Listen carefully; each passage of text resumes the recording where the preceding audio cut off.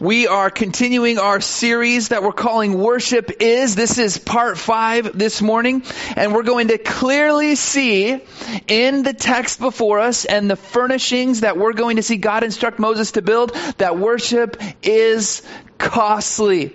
That there's a cost that is needed to be paid in order to go deeper with the Lord and worship Him. And we're all going to understand very clearly what that means before we finish our Bible study this morning. But just pray with me one more time as we approach the text this morning. Father, we come to you in Jesus' name.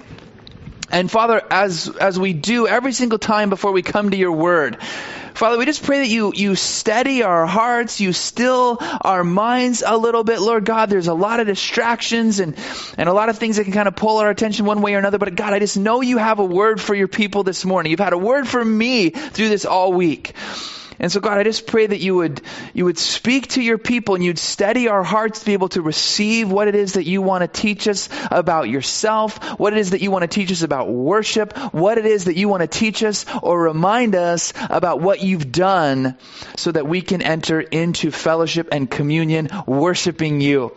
So we just ask, Father, come and anoint my lips to teach your word in a way that is faithful, honorable, accurate, and true, and anoint the ears of your precious people to be able to hear and receive what it is that you want to teach us this morning. So we lift this up in Jesus' name. Amen. Well, let's remember just quickly where we're at this morning in Exodus chapter 27. Resetting the stage, we remember Moses is up on the mountain of God. He's up on Mount Sinai and he's meeting with the Lord. Everything that we've been reading for the past several weeks, everything in this Worship Is series, it's all God speaking, which means this is God's plan. This is God's design. This is what God is instructing Moses to go down that mountain to instruct the people to do.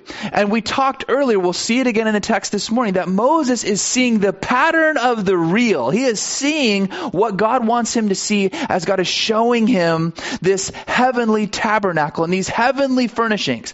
Because God is going to charge Moses again, as I showed it to you on the mountain, Moses, go down there and make the pattern exactly as I showed it to you. So just remember that. Remember, this is God's heart. This is God's plan. This is God's will. It's all God's design. And it's to build the tabernacle, which is a place where God is going to manifest His presence. He will dwell amongst His people. And it will also be called a tent of meeting because God is going to invite His people into His presence to meet with Him. So how beautiful is that? That's amazing. That's why we're talking about worship so much, because it's really all about worship. The tabernacle is the place of worship here in the Old Testament under this old covenant. Now, last week, March did an amazing job describing, telling us, teaching us about the intricately, incredibly ornate and beautiful structure that is the tabernacle. We talked about the actual structure last week, not just the furnishings on the inside, but the actual structure itself. And so I want you to take a look at this picture. This was a picture that I borrowed from March last week because I liked it so much. But here's the tabernacle itself. And we remember, we see that it's divided into two parts.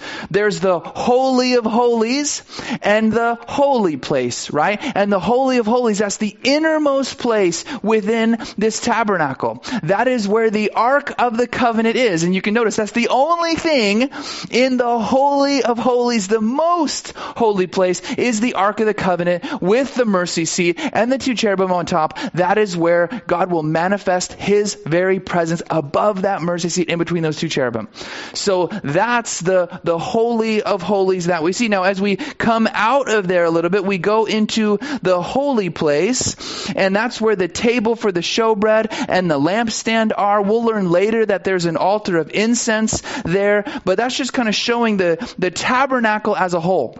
But what I want us to know by showing you this picture is we're moving out a little further. We're kind of moving outside of the tabernacle to the outer courts, everything else that surrounds the tabernacle. So take a look at this picture. As we zoom out a little further outside the tabernacle, in the outer courts, there's really only two things. There's the bronze altar and the bronze laver. Now, we're going to talk about the bronze altar this morning, and then we're going to talk about that fence that you see around there that actually designates designates the outer boundary and the outer courts outside that tabernacle. Now, some of you are thinking, really? Like, all we're going to talk about is how to build a fence and how to have a good barbecue? Like, this sounds like a backyard project. Listen, no, we're going to talk about a lot more than that. And it is so precisely pointing to Jesus. It's so powerful as the gospel gets preached through these different furnishings, these different things that God is instructing his people to build. So tune in for this. We want to see this. This is incredible stuff in Exodus chapter 27. And it means a lot to us still today as we can see the fulfillment of Jesus through it all. So I want us to understand everything that we're talking about. The main theme in Exodus 27 is the title of our message this morning, that worship is costly. So just keep that kind of in the back of your minds. Worship is costly. Let's read what God instructs Moses to have the people build next in chapter 27, verse 1. It says, "You shall make an altar of acacia wood, 5 cubits long and 5 cubits wide.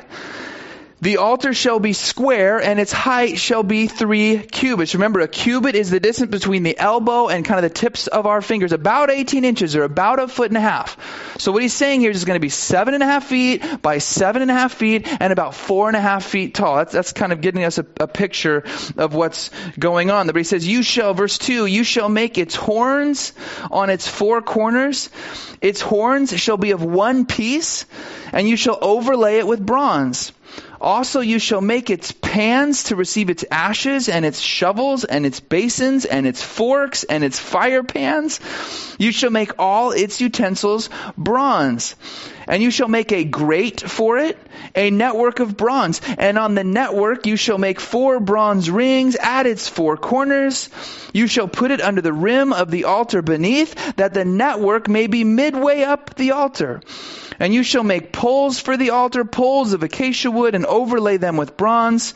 The poles shall be put in the rings, and the poles shall be on the 2 sides of the altar to bear it.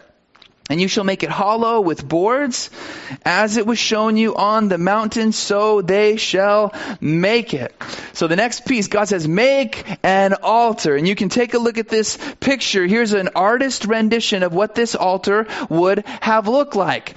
And just looking at the picture, you're like, I can see 3 things. It's big, it's bronze, and it's square, right? Like that's pretty much what we can do to basically describe what is going on. But I want you just to consider this. This altar, this is the biggest piece of furniture that God instructs his people to make. Think about that. It's bigger than the Ark of the Covenant. It's bigger than the table for the showbread. It's bigger than the lampstand. It'll be bigger than the altar of incense and the laver. It's the biggest piece of furniture in the entire tabernacle. Not as big as the tabernacle structure itself, but the biggest furnishing. And that's really important. We say, well, why? Because the biggest problem that prevents God's people from entering into his presence is our sin. The biggest problem is our sin. And so the biggest furnishing is meant to deal with our biggest problem, addressing sin that separates us from God. So that's what God is establishing here in this altar. He's ready to take care of that. When he sets up worship and he's going to call people into his presence, the first thing that they're going to see as they walk in this tabernacle is what needs to be addressed so they can go deeper. That's what this altar is all about. Now, noticing a few more things before we get into greater detail here, greater depth of what is being communicated. Notice that it's made of bronze and not gold. Every other furnishing that we've seen inside the tabernacle was beautifully, ornately designed and overlaid with gold, because that speaks of purity and divinity and holiness. But this altar is made of bronze. Now, why bronze? Well, there's 2 main reasons. Number 1, bronze is just more durable and able to withstand the heat of the fire and the flame and the coals that are going to be on this altar, underneath this altar. But the second one is bronze is a picture of judgment. Bronze is just a picture of judgment, and that's what this altar is really going to be used for. A place where sin is going to be judged, a place where sin is going to be atoned for, a place where sacrifice is going to be made.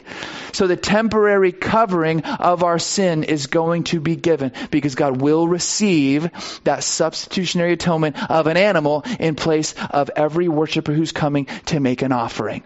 Right? That's where we're starting to get this idea of how costly worship is. And again, we're going to talk a lot more about that later, but a couple more things just to point out in this picture. Notice how there are poles, right? Because it's to be portable. They're going to make this one, and they're going to carry it around wherever God is leading the people to go as they make their way to the promised land, as they eventually set up this tabernacle in the land that God is giving them. So it's portable. There's going to be rods and poles to be able to carry that. It's hollow in the middle to make it lighter, able to be carried, right? God cares about that stuff, right? He doesn't want to burden us down with something so heavy. He says, I know it's going to be carried, so we're going to make it hollow. I'm going to make it lighter so you can bear it. I love that about God. It's a small little detail, but I love that about the Lord. But the other thing he says, notice these horns on the four corners. And some of us are thinking, well, what are those for, right? Why horns? Are they just to be ornamental, right? Are they just for decoration? Listen, God cares about decoration. Like, He's going to go through great detail. And so are they just for decoration? Listen, maybe. I mean, I say probably not, but maybe. Are they to actually tie down the sacrifice? Or are they to tie down those animals? Again, maybe. Most of the time that animal is slain before it gets to the altar. So again, maybe, probably not, but maybe. Are they just to show that they're reminiscent of the types of animals that are going to be sacrificed on that altar, right? Some of them have horns, there's horns. Again, maybe.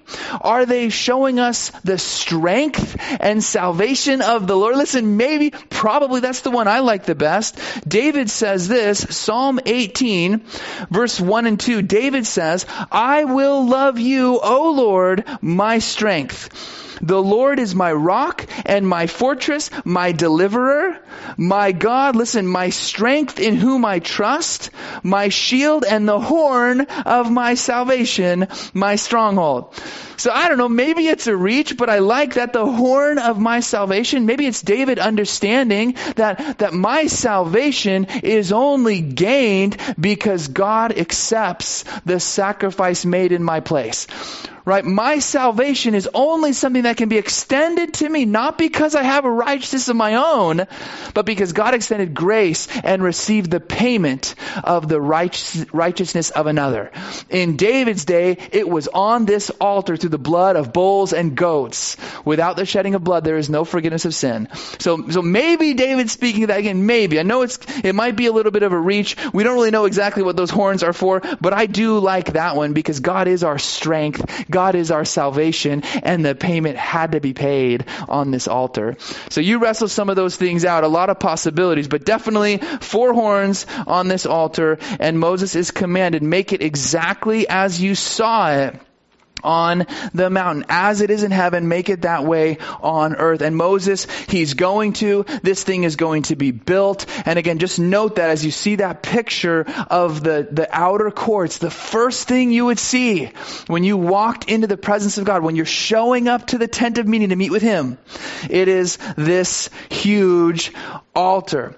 So keep that in mind. We're going to go a little bit deeper in a minute, but hold on to that because this only builds the point that God is wanting to make here. Verse 9, he says, you shall also make the court of the tabernacle. Here's this outer fence. For the south side there shall be hangings for the court made of fine woven linen, 100 cubits long for one side. That's 150 feet. And its 20 pillars and their 20 sockets shall be bronze. The hooks of the pillars and their bands shall be silver.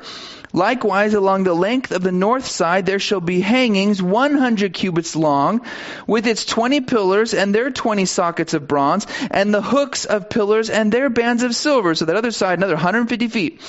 But along the width of the court on the west side, shall be hangings of 50 cubits, with their 10 pillars and their 10 sockets. The width of the court on the east side shall be 50 cubits. So it's 75 feet. It's a rectangle, 150 feet on the long sides, 75 feet on the width.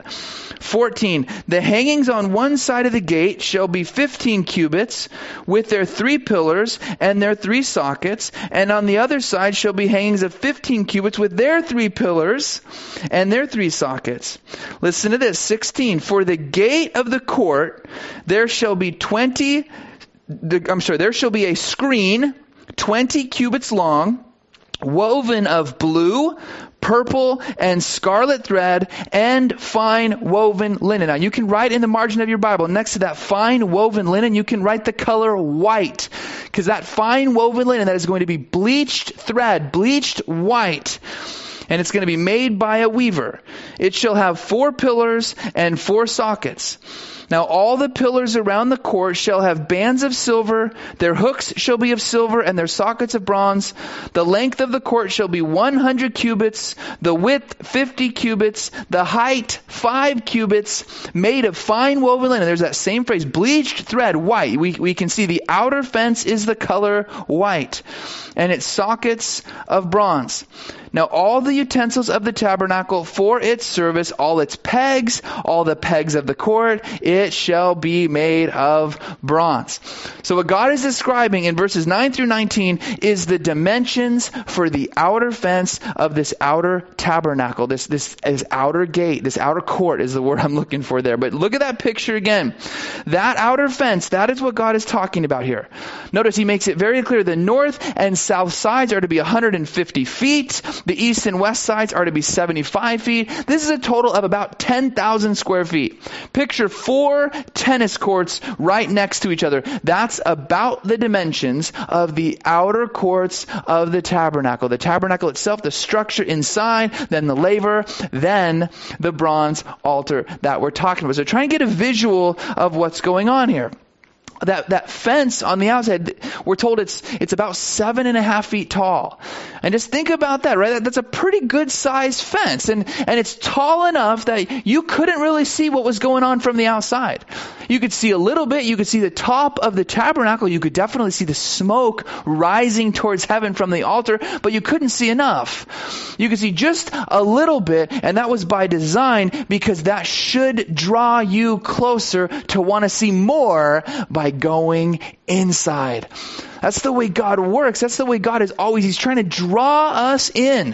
When God is first starting to get a hold of our hearts, you get these glimpses, you get these tastes, you get kind of a little bit of a picture, but what it should be is a taste that just isn't enough. It's a taste that just doesn't satisfy. It whets the appetite, but it wants you to come closer. God wants you to get closer. God wants you to draw near.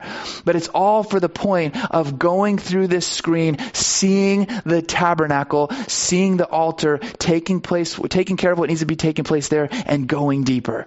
That's what God is always doing for us, trying to draw us deeper, trying to draw us to the cross, trying to draw us to the feet of Jesus, where we can be accepted by Him, walk after Him and follow Him. But just check this out.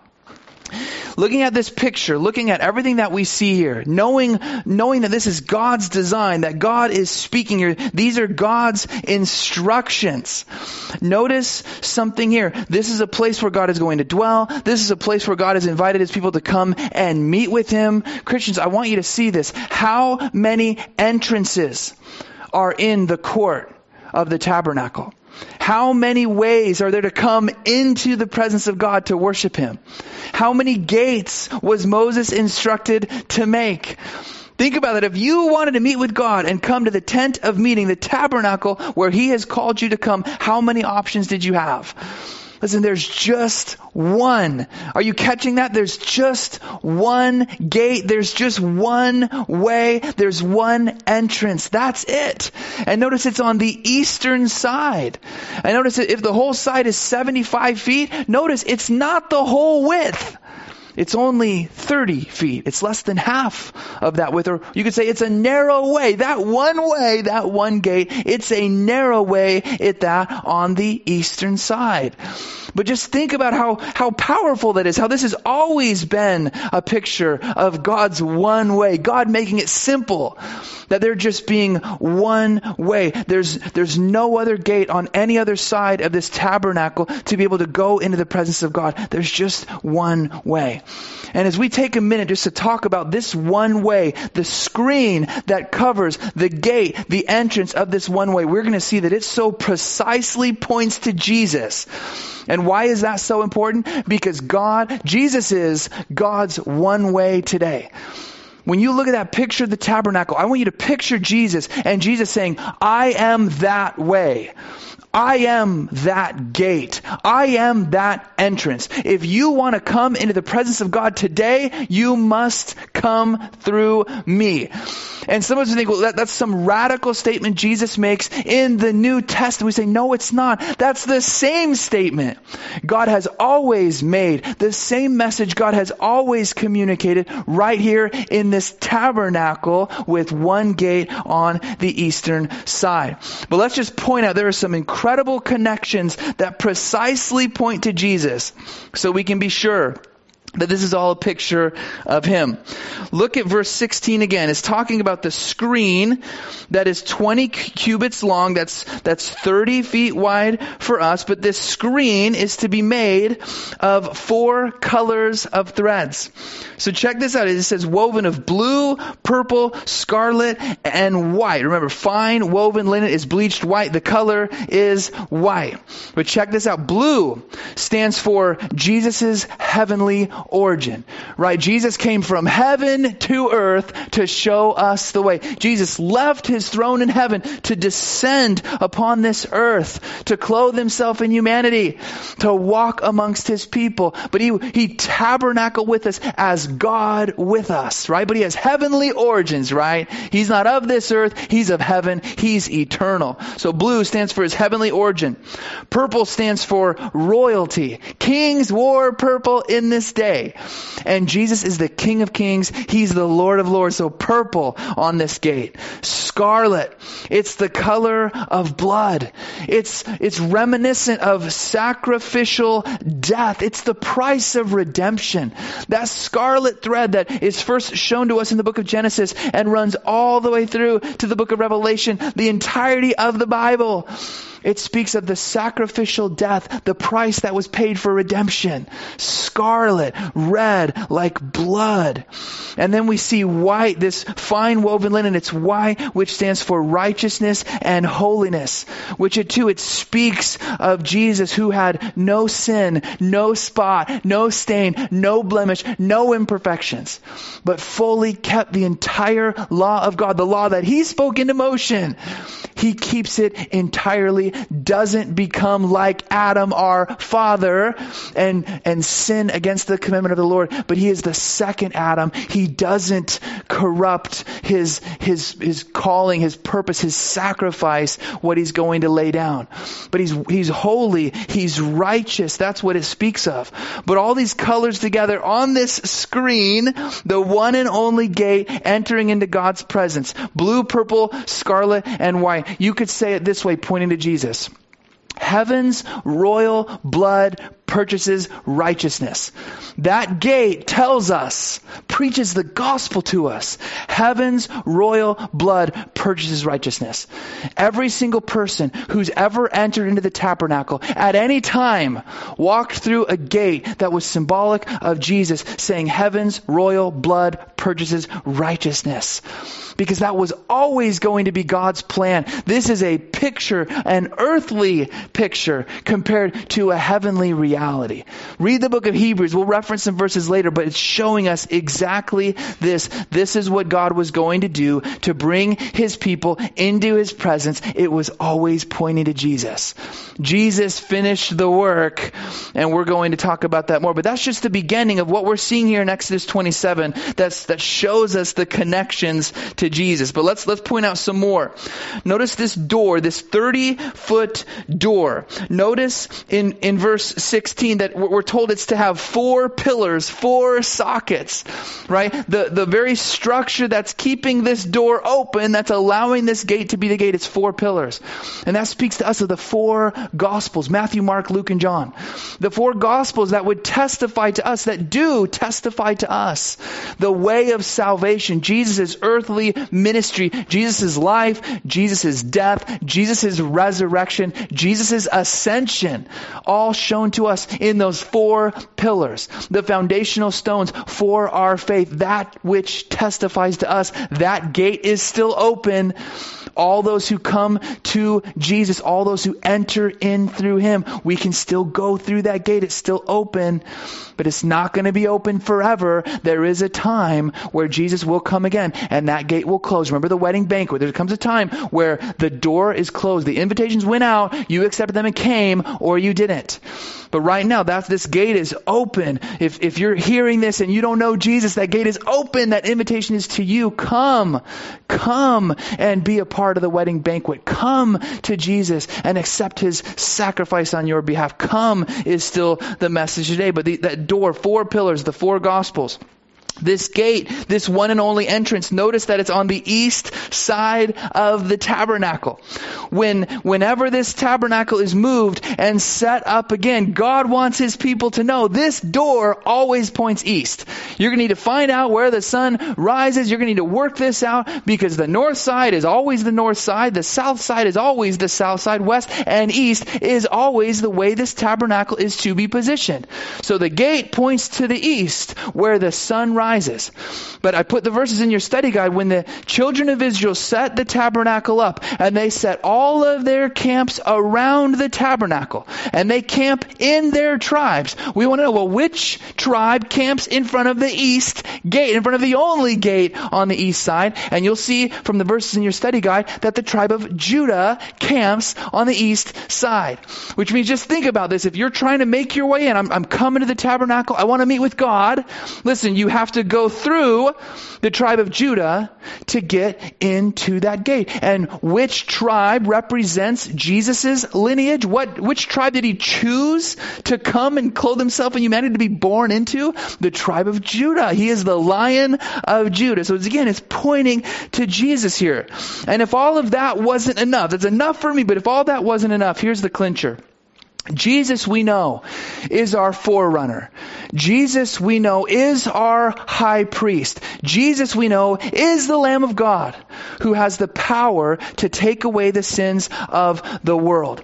So what Jesus is going to do, living a perfect life, living a sinless life, keeping the law of God perfectly, it was also He can walk up to this tabernacle, pull that screen aside, see that altar, understand the cost that is associated with leading people any further.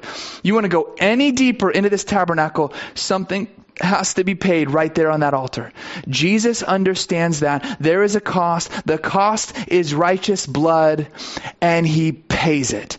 All of this is setting up what Jesus is going to do for us, laying down His life on a cross, the altar for us. That's what is being pictured here. This altar, as we'll talk about, with the animals being offered upon it, satisfying the righteous requirement of God and satisfying His wrath, because those animals pay the price. Jesus is going to do that for us. It's all this picture pointing to what Jesus can do, and it teaches us all something very, very important that we never want to forget.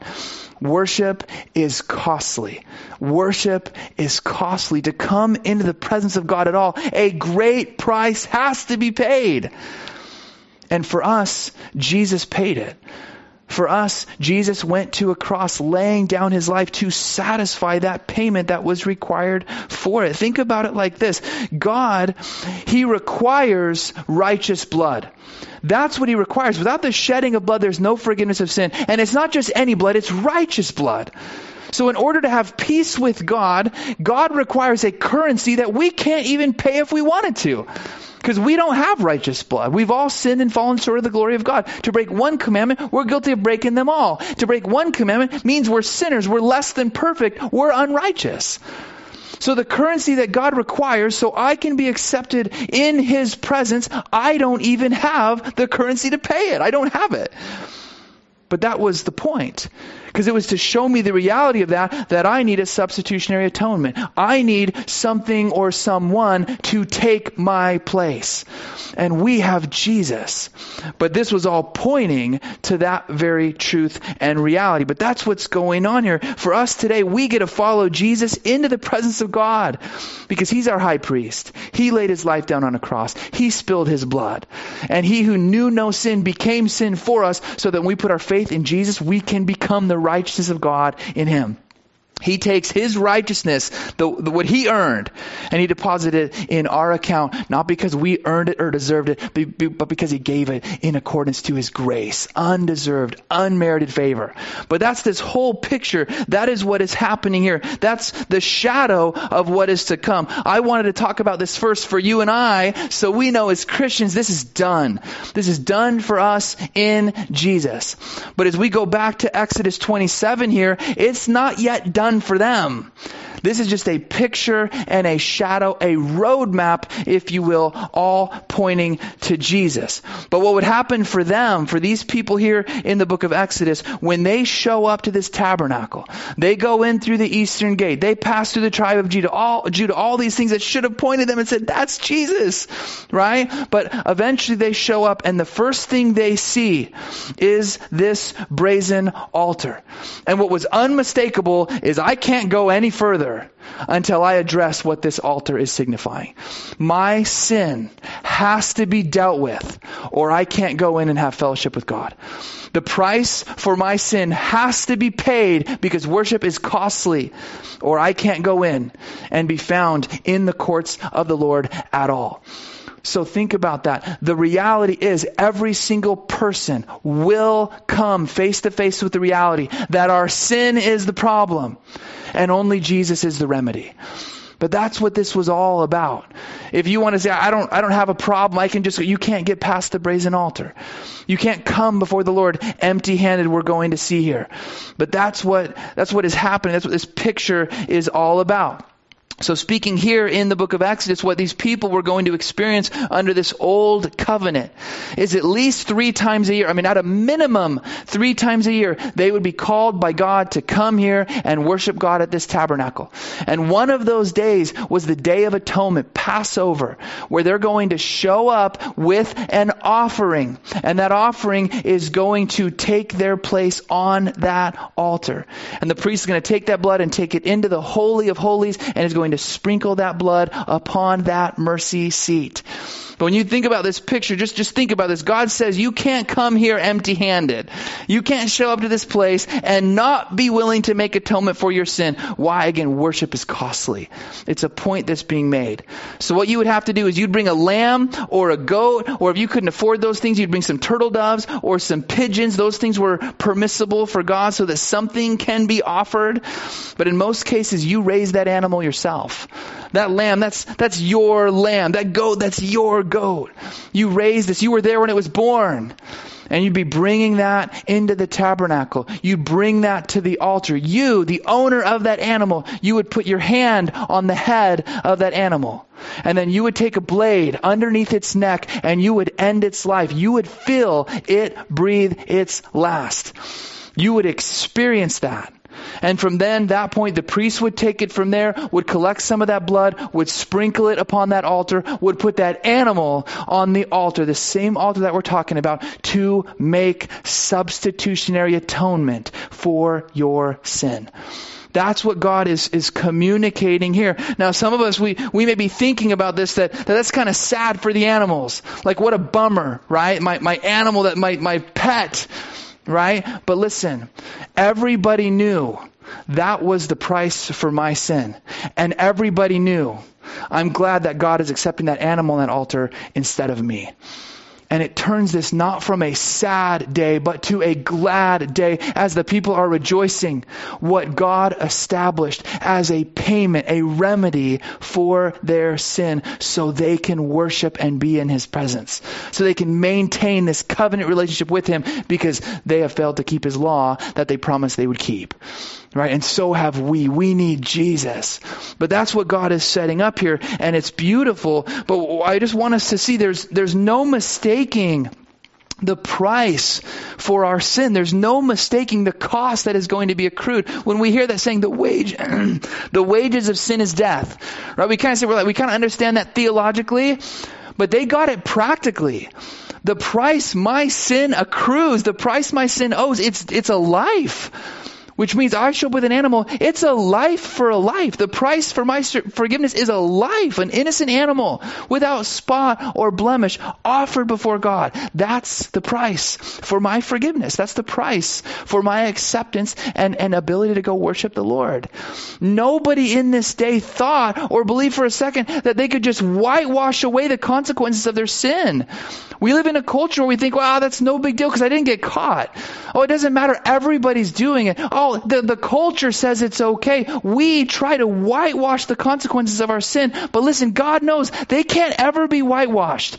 They have to be blood washed. And if they're not blood washed, they will not be forgiven. And if there's one sin in our lives that has not been covered by the blood of Jesus, then we are not saved. We're not saved. We have to be forgiven by the righteous blood of Jesus. Just like these people had to bring an offering to pay the price that God established in order to satisfy his righteous requirement of sin, his just wrath against sinful disobedience. So that's the plan. That's what's taking place at this altar. And the people would come again and again, year after year, decade after decade, century after century, making sacrifices on this altar for the forgiveness of sin. It's hard for me to even fathom how many sacrifices were played out on this altar. Just think about that Day of Atonement, just again and again and again for at this point 2.5 million people.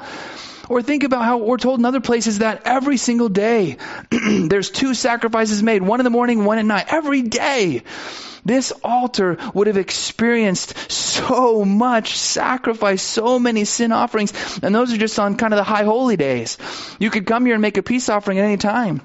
You could come here and make a sin offering at any time. This altar was always in use. But just think about that again and again and again and again. A sacrificial animal dies for the forgiveness of sin. A sacrificial animal dies to offer this person acceptance before God. A sacrificial animal dies because I'm a sinner and I need salvation. I need to come to the horns of that altar and be saved. Again, this pattern, this picture again and again and again. A scene that is all pointing to Jesus, all pointing to a full and final forever sacrifice who will satisfy this and do what the continual repetition of the blood of bulls and goats could not. It was all pointing to Jesus. And while this for us, as we talk about this, it is heavy and it is challenging, but I want us to know it's not supposed to be dreary.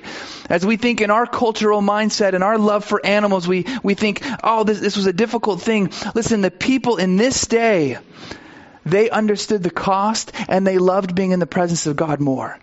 They would rather be in the courts of the Lord, these courts that we're talking about, than any other place, because worship is costly, but once the price is paid, worship is praiseworthy. Worship is a time of rejoicing. They loved being here as close as they could to the presence of God, and then it was a time of rejoicing. Look at some of these verses, or listen to some of these verses. This is speaking of God bringing his people, coming to the altar so they could worship him. Psalm 84:2 says, "My soul longs, yes, even faints for the courts of the Lord. My heart and my soul cry out for the living God." So think about it. In this moment, they're not thinking about, oh, I'm so bummed that I'm going to have to offer my animal here. They're saying, I am so glad. My heart and soul longs to cry out to the Lord. And I'm willing to pay this price because that's what it takes so I can be in God's presence. Psalm 84:10 says, "For a day in your courts is better than 1,000. I would rather be a doorkeeper prefer in the house of my God than dwell in the tents of wickedness. Again, these courts, I would rather be here than 1,000 other days elsewhere. Because once that animal is been offered, now I'm accepted before God. And again, for all the people outside of the Levitical priests, and not all of them were able to serve inside the tabernacle. Most people, the outer courts, that was as close as they could ever get. As close as they could get to the presence of God. They said, I'd rather be here than 1,000 other places elsewhere. Psalm 100 verse 4 says, enter into his gates with thanksgiving and into his courts with praise. Be thankful to him and bless his name. And I love that. It gives us a picture. You walk through the gate with thanksgiving, knowing that God has set up a system, had us built an altar so that this animal can take my place. I am thankful that God has set up a way to show mercy and grace. But then after you deal with what needs to be dealt with at the altar, he says, now enter into his courts with praise. You come thankful. God, thank you for your grace and mercy. You recognize the cost of worship, and now you get to praise him. You get to worship him. You get to be in his courts, rejoicing, being near to his presence. So the people would come and be accepted, forgiven, brought near, and they would want to stay in the court of the Lord all day, as long as they could. Time of rejoicing and praise. So this is just some of these things that I want us to understand. But there's another aspect as we maybe take this from another angle. There was another aspect that this was supposed to build in people's hearts. This idea that this repetition was to bring people's longing to say, wouldn't it be great if there was a perfect sacrifice? Wouldn't it be great if all this repetition could just be satisfied because one person, one sacrifice would satisfy these requirements of God forever? That the blood of bulls and goats and doves and pigeons wouldn't be needed to be repeated again and again and again, but one sacrifice that could take away sin forever. That'd be fantastic, wouldn't it? And that again points to Jesus. Jesus is that perfect sacrifice that this whole sacrificial system was pointing to all along. That's the scarlet thread that was pointing to what Jesus was going to accomplish all along. It's just a shadow pointing to Jesus. So listen to what the author to the Hebrews says. It's a little bit long, but catch this. Hebrews chapter 9, verses 24 through 28 says this, for Christ has not entered the holy places made with hands, meaning he didn't go into this earthly tabernacle that we're talking about here, but he says he went into the holy place, not entered the holy places made with hands, which are copies of the true, but into heaven itself. Now to appear in the presence of God for us, not that he should offer himself often, as the high priest enters the most holy place every year with the blood of another. He would then have to suffer often since the foundation of the world. But now, once, at the end of the ages, he has appeared to put away sin by the sacrifice of himself. And as it is appointed for men to die once, but after this the judgment, so Christ was offered once to bear the sins of many. To those who eagerly wait for him, he will appear a second time, apart from sin, for salvation. But this is just the author to the Hebrews in the New Testament, just taking a sacrificial system and saying, do you remember what all this was about? Everything we're talking about in the book of Exodus, do you remember? It was all pointing to what Jesus was going to do. It was all pointing to what Jesus has done. He is the perfect, final, forever sacrifice. One time, it's so perfect, it's so final, it's so forever. He only had to offer himself one time. Jesus will never go to the cross again. He will never have to lay down his life again. It's perfect. It's finished, Jesus would say. But he says he does this for the sins of many, to bear the sins of many, which would mean whoever would come to Jesus, whoever would allow him to be their altar, whoever would allow him to be the Lamb of God that takes away the sins of the world, whoever would allow him to be Savior, Redeemer, our righteousness, then it is as if he carried our sins to that altar. He satisfied them. By his righteous blood, we have been made clean. We're now acceptable before God. We're able to come into his presence following Jesus, our high priest. That's the big clincher of what is happening here, what is taking place. So we say this kind of quickly now. Worship is costly. But I hope you understand that it's the only thing that ever cost God anything. God was able to create this entire world, the stars, the sun, the moon, all of these beautiful rivers, lakes, streams, mountains, oceans, beautiful stuff, set the boundaries, set the foundations for the earth. He spoke it into existence. You and I were able to live and breathe and move and have our being. And it says He just breathes life in us. But to redeem us, Jesus took on flesh, walked amongst His creation, chose obedience even to the point of death on a cross, despised the shame, endured the pain, died on a cross, and rose again. He gave everything. He paid everything so He could offer redemption to us. Worship is costly, and Jesus paid it all. So understand that when we worship, it's with the mindset of, thank you, Jesus. You are worthy of my worship. You're the only one who's worthy of my worship. And I want to freely give it to you because I love you. And I enter into the gates with thanksgiving and a mouth full, a heart full of praise. So 2 more verses, and then we'll close out the chapter and our study this morning. Verse 20 says this, "And you shall command the children of Israel that they bring you pure oil of pressed olives for the light, to cause the lamp to burn continually in the tabernacle of meeting outside the veil, which is before the testimony. Aaron and his sons shall tend it from evening until morning before the Lord. It shall be a statute forever to their generations on behalf of the children of Israel."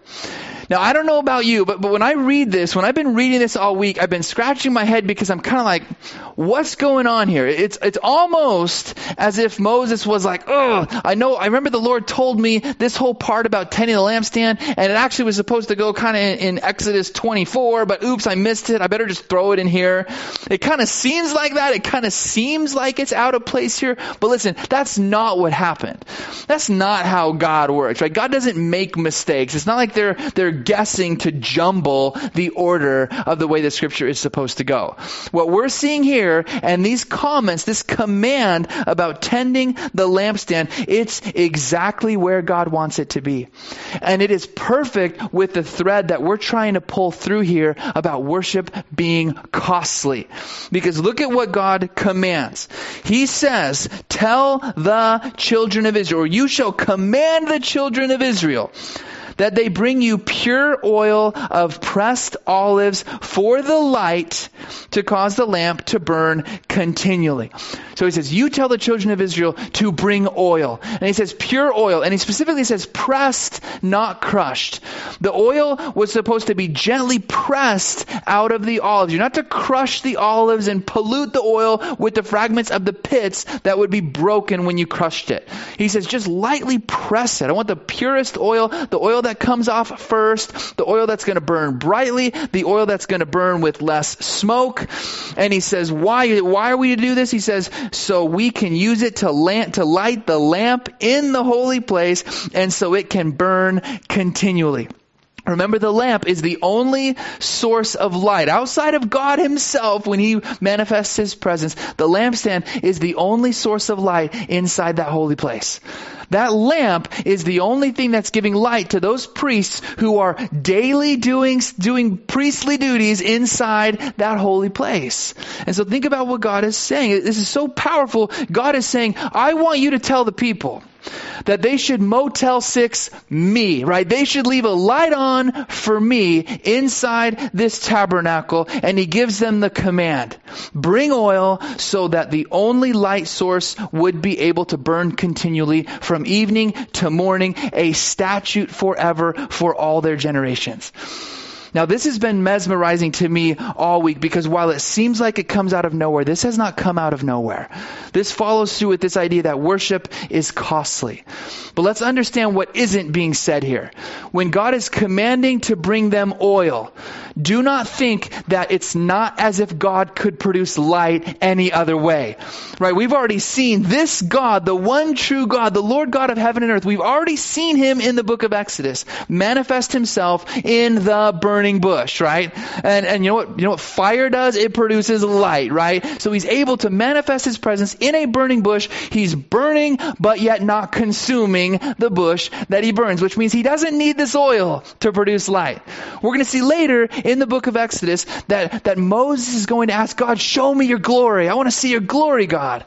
And God's going to say, well, you better hide in this cleft, and I'm going to let my glory pass by. After I pass by and it's safe for you to turn and look, then you can look. Right? He's not even going to see the fullness of God's glory, just God's glory after it passed by. Remember what happened to Moses? His face was so illuminated, he had to put a veil over it. Right? He just got to see the off-shining of the Shekinah glory of God, and it was so radiantly beautiful, it lit up his face. Point, God doesn't need oil to produce light. We'll see in another place later in the book of Revelation that after all things are over and all things have been made new and there's a new heaven and a new earth, we're told there's no more sun, there's no more moon, there's no more stars because the glory of God illuminates the place. The Lamb is its light. Again, point, God doesn't need oil to produce light. This isn't about the people sustaining God. This is about the people recognizing we need God to sustain us. This is about the people deciding, making the costly sacrifice to say, we don't ever want that light inside that tabernacle to go out. We want to serve the Lord. We want to make sure that His presence always has a place to be able to allow the priest to perform the duties that He prescribed that they do, so we can stay in covenant relationship with Him, so we can make the necessary sacrifices, pay the cost that is required to worship Him in the truth that He's called us to do. That's what this is about. And to me, that is incredibly beautiful, and it's something that we can pull out two very important applications as we close. Two important applications that connect this oil, this situation, to you and I this morning. Number one, this oil speaks to us individually.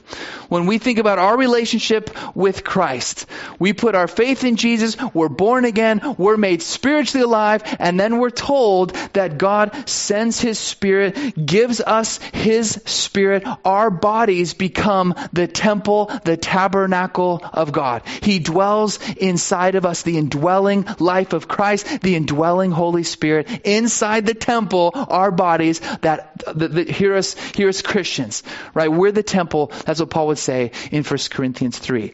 But as we think about this, think about what this means. It's kind of in the same way saying, we now are to be the Motel 6 for the Lord. Right? We're to leave the light on in our own lives so God can dwell, so God can illuminate, so God can speak, fill us, and use us for His good purposes. And in the same thing that we saw, we say, how do we do that? Well, we need the purest of oils. And oil in the Old Testament is so often a picture of the Holy Spirit, a picture of what God is able to give to His people by a portion of Himself, the Holy Spirit.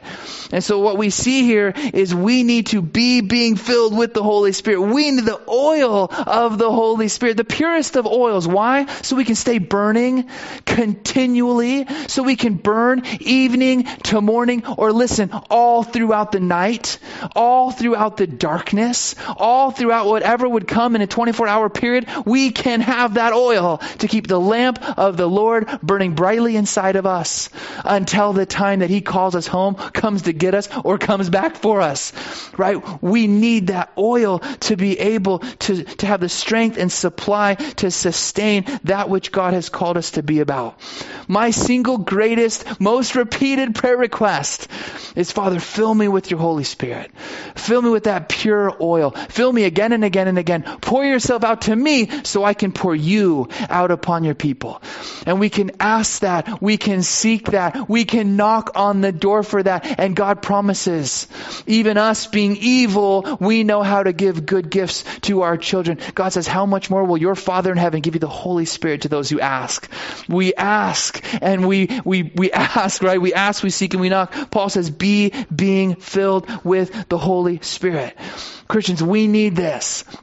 Worship is costly, and it seems like for us in America, it's becoming more costly. Just standing for Jesus, standing for truth, standing upon biblical truth is becoming more and more costly. We need that pure oil. or we're at risk of that light going out.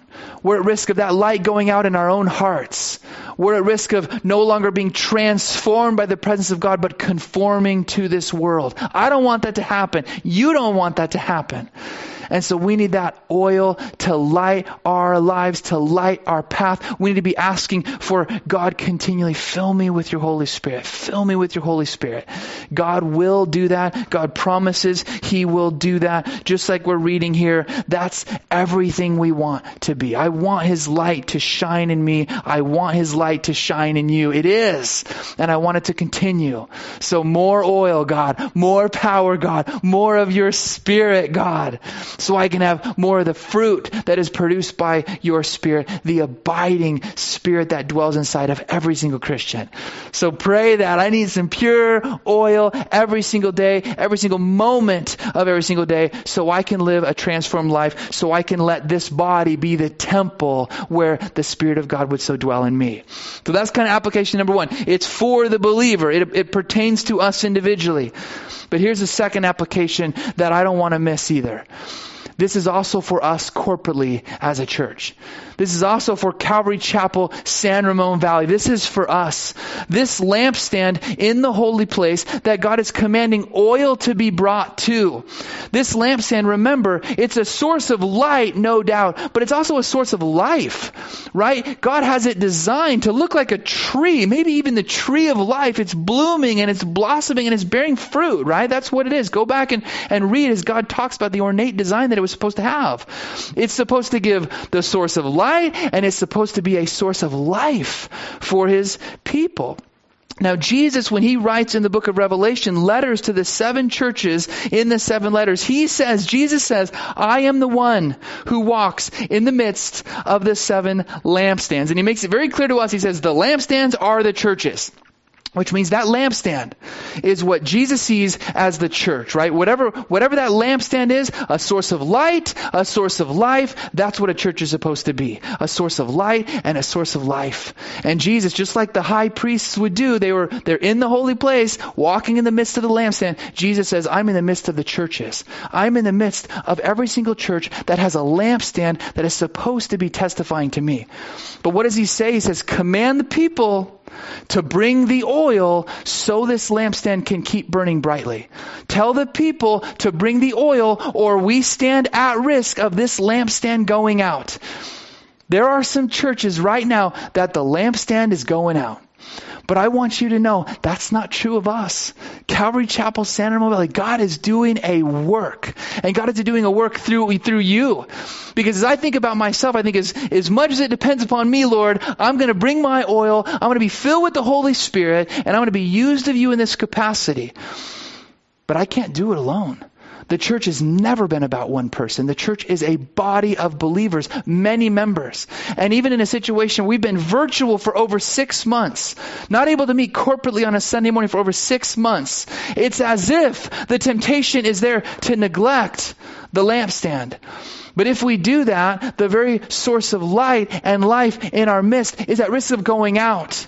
And what the people said here is, we're not going to let that happen. Now, there will be some times that the nation of Israel will neglect, and this tabernacle will go dark. But for us, as this world gets more and more dark around us, this lampstand needs to start shining brighter and brighter. And that can only happen when all of us come together and offer what we have. I'm not just talking financial. I'm talking about our spiritual gifts. I'm talking about using each other as living stones to build a spiritual house. Because that's what God has always said He will do when He builds His church. So I want to encourage you. You have oil to give. You have the oil from the Holy Spirit dwelling inside of you. And there's a lot of other things that can be done, that ought to be done, and we want to be faithful to do it. Worship is costly. Discipleship is costly. Following Jesus is costly. But He paid the price. He opened the door for us to follow Him. And since He paid the price for me, I want to be willing to pay the price for Him. I want to follow Jesus. I want to imitate Jesus as He's showed me the roadmap. I know I'm not greater than my Master. I don't want to be. I want to be like Him in every way. So think about how this it pertains individually and corporately. We want God to do a great work. I really believe that we are on the precipice here as a church of God doing something even greater than we've ever experienced. But I want us to make sure we're not neglecting the simple things, the pure things, keeping our eyes fixed upon Jesus, asking to be filled daily with the Holy Spirit, loving the Lord God with our heart, soul, mind, and strength, loving our neighbor as ourselves, being willing to be put in circulation for God's use, for God's glory.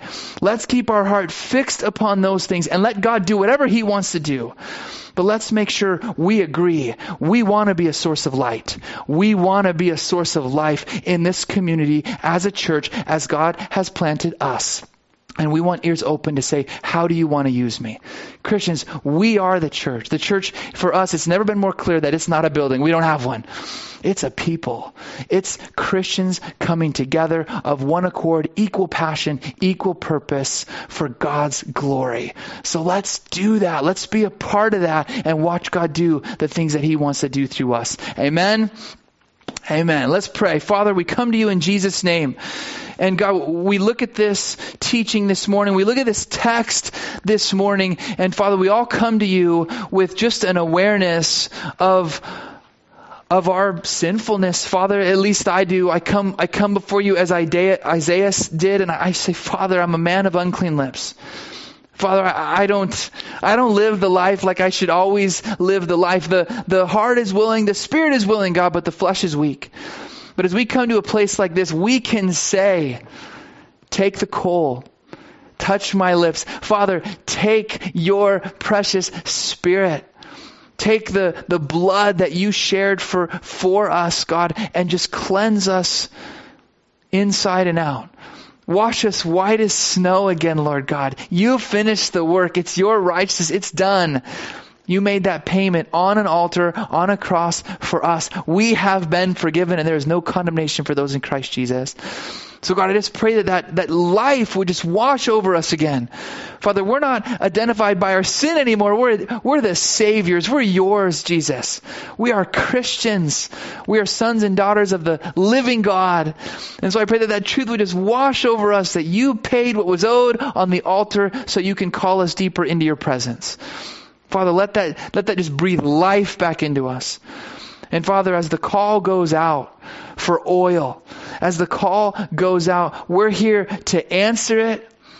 But first saying, Father, fill us with your Holy Spirit.